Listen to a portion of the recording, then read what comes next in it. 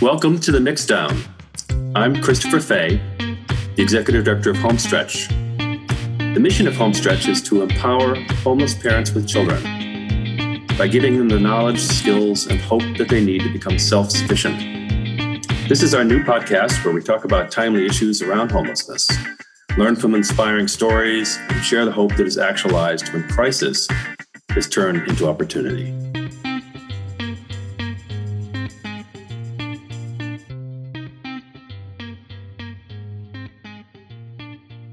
In this episode, I am joined by Crystal FitzSimons from the Food Research and Action Center, sometimes known colloquially as FRAC.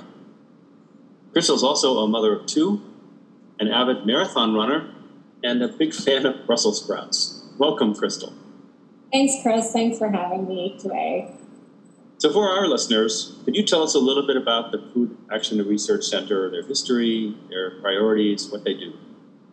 Sure. So the Food Research and Action Center, commonly called FRAC, is a nationwide anti-hunger organization. We've been around for about 50 years. And we focus on ensuring that everyone has access to a healthy diet with dignity. And that really does lead us to focus to kind of the federal nutrition programs, which includes SNAP, the Supplemental Nutrition Assistance Program, and then for my work, I really do focus on school breakfast and school lunch and summer meals and after-school snacks and suppers to make sure that school-age kids have access to good nutrition when they're outside of the home, at school or at summer programs or after-school programs.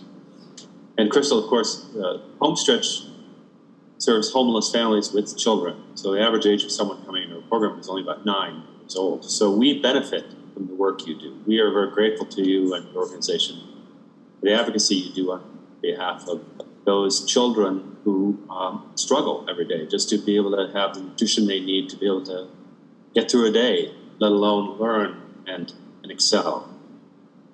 So what are the trends you see in your field? Well, I think there's been a growing understanding of how important school meals are for kids and families. So, when we look back to when the pandemic hit, schools across the country closed overnight, and millions of kids lost access to free breakfast and lunch at school.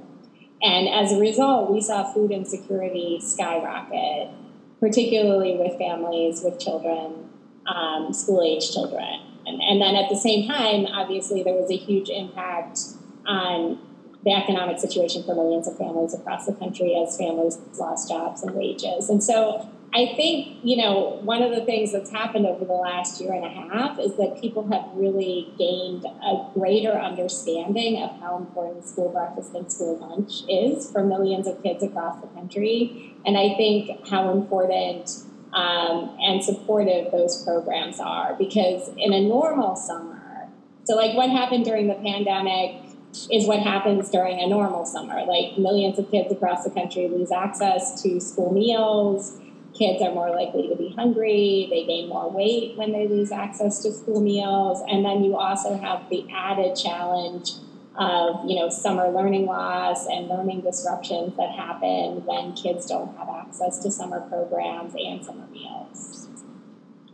I'm glad that you have the sense that people in our country have become more aware of it. I'm a little more skeptical about that. Our work at Homestretch is to provide housing and services for homeless families. And when I was listening to the news media this whole last year, all the coverage of COVID, I didn't hear very much about the plight of children at home, especially around the fact that they didn't get their meals. Matter of fact, I think one of the things that we face with Homestretch is most people, even when they think of a homeless person, they don't think of a child. They think of the adult who might be begging on a corner or sleeping in a tent. When in fact, a large percentage of those who are homeless are parents with children. I think the reason we don't think about them is they tend to be less visible because the parent is trying to protect that child from scrutiny, trying to keep them out of harm's way, keep them out of being stared at. Even in school, I think this is true. Children don't want to be known as homeless, so they won't broadcast it themselves. Which brings us to another question. You were talking about the impact of COVID on the food insecurity of children. We noticed that many of our families were working prior to COVID, but they actually lost their jobs because they were employed in those very fields are most impacted by the virus. So retail jobs, hospitality jobs, working as home health care aides, or they were the last to be hired and first to be fired kind of jobs, often very much in relation with other people where they were high risk. And these families and the children often have chronic health issues, which make them even more at risk of infection. Can you talk a little bit more about how you think COVID has impacted children in our country and what the prospects are for this coming year?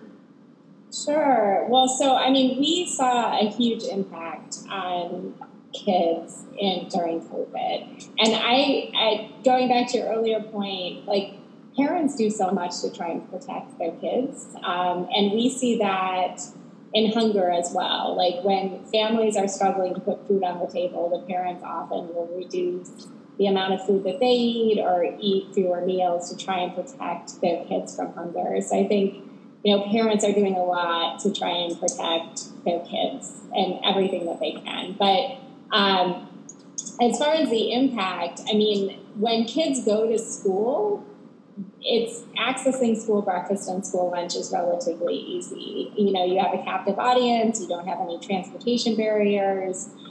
Those programs are there. And then when schools are not in session, and even, the best summer food programs and the best efforts to try and make sure that kids still have access to meals during the summer, it's just much harder because of the transportation barriers and the timing barriers and just kind of the information barriers where families don't know where they can access the meals. But, most public schools across the country are providing breakfast and lunch at school.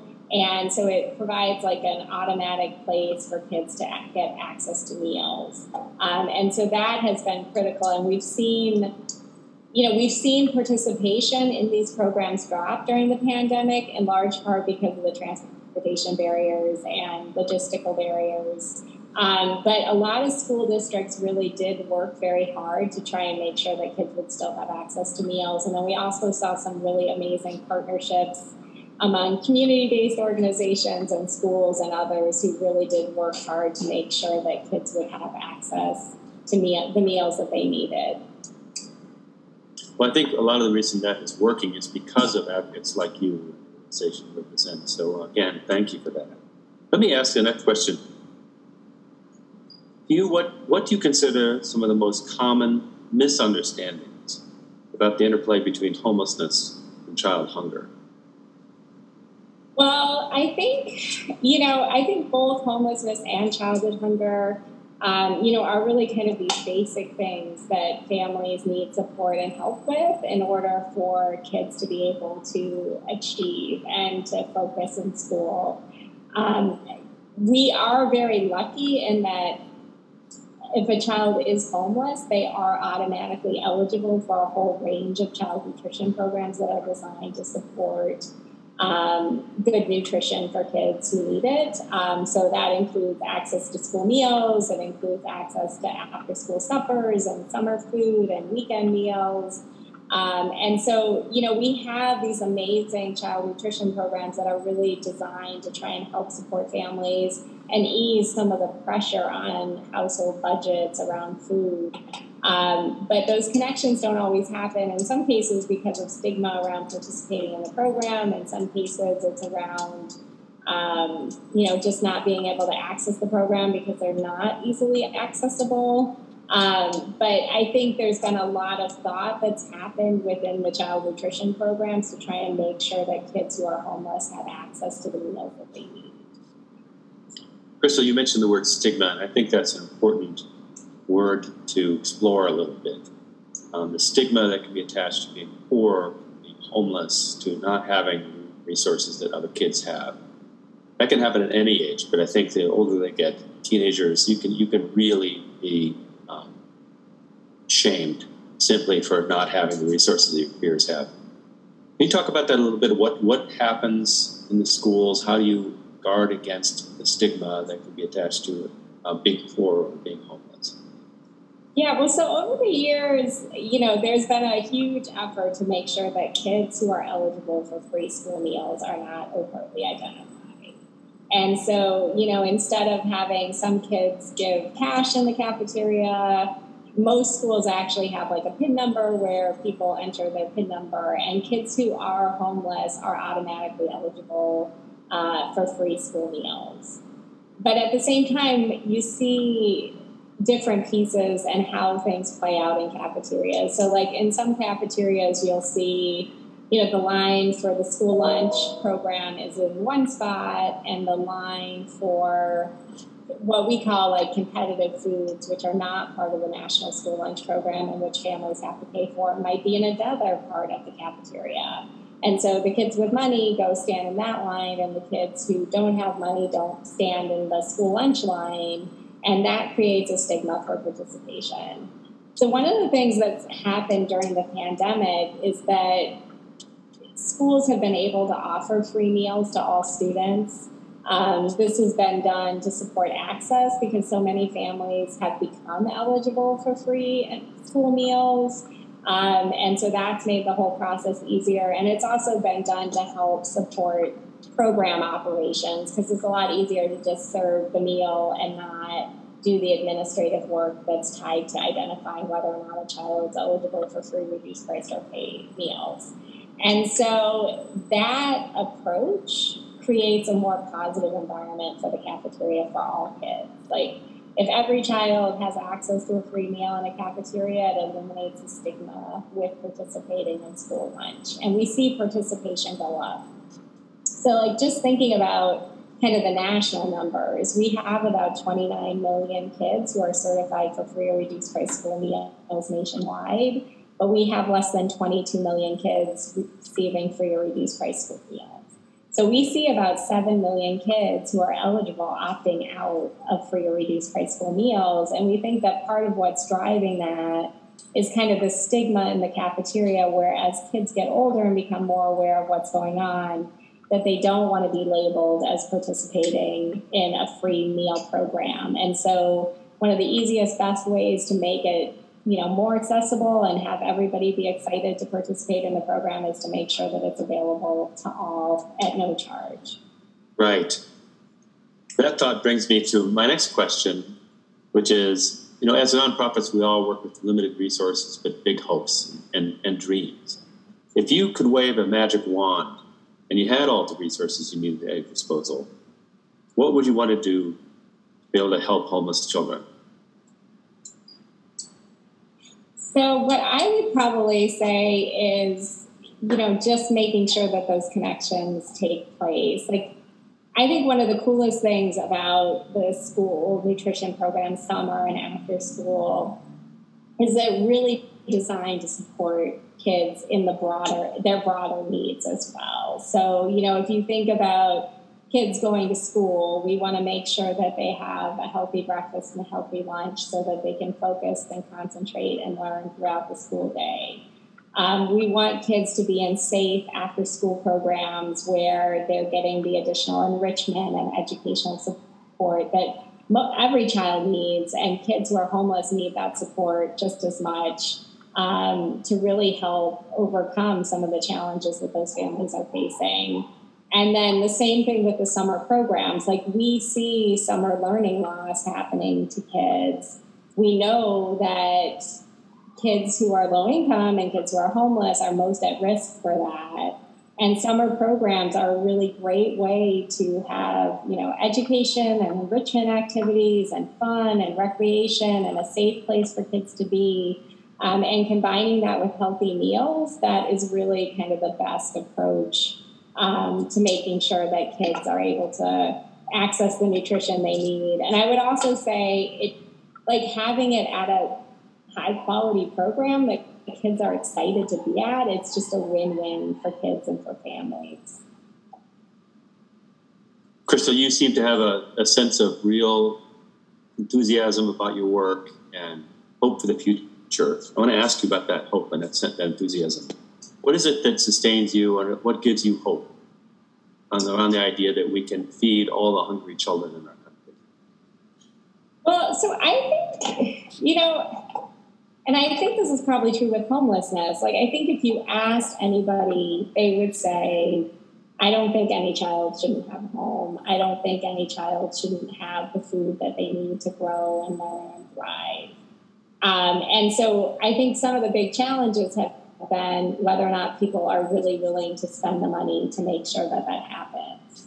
And on the child nutrition front, I will say there has been a huge focus in trying to invest in these programs in a way that will ensure better access to food. So just a couple of weeks ago, USDA announced that they were going to shift SNAP benefits to better reflect the dietary needs of families. Like the SNAP benefits were based on this old plan that was developed a long time ago that doesn't make as much sense and doesn't provide fruits and vegetables or the resources to purchase those things. And so that shift has happened. And so we're expecting families to have more resources to purchase food for the household under SNAP.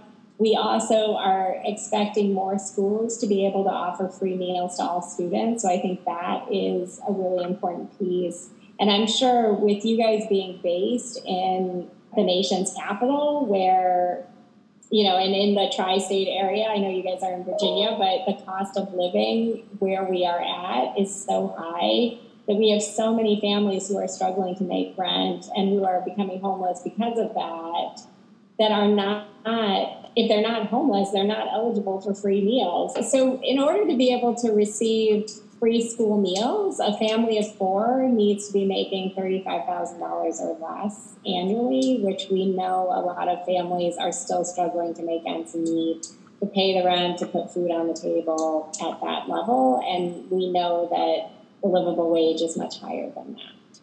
And so by offering free meals to all students, you're helping to ease kind of the financial burden on families so that kids have the nutrition that they need and to ease kind of the household budget a little bit to make things a little bit less stressful, a little bit less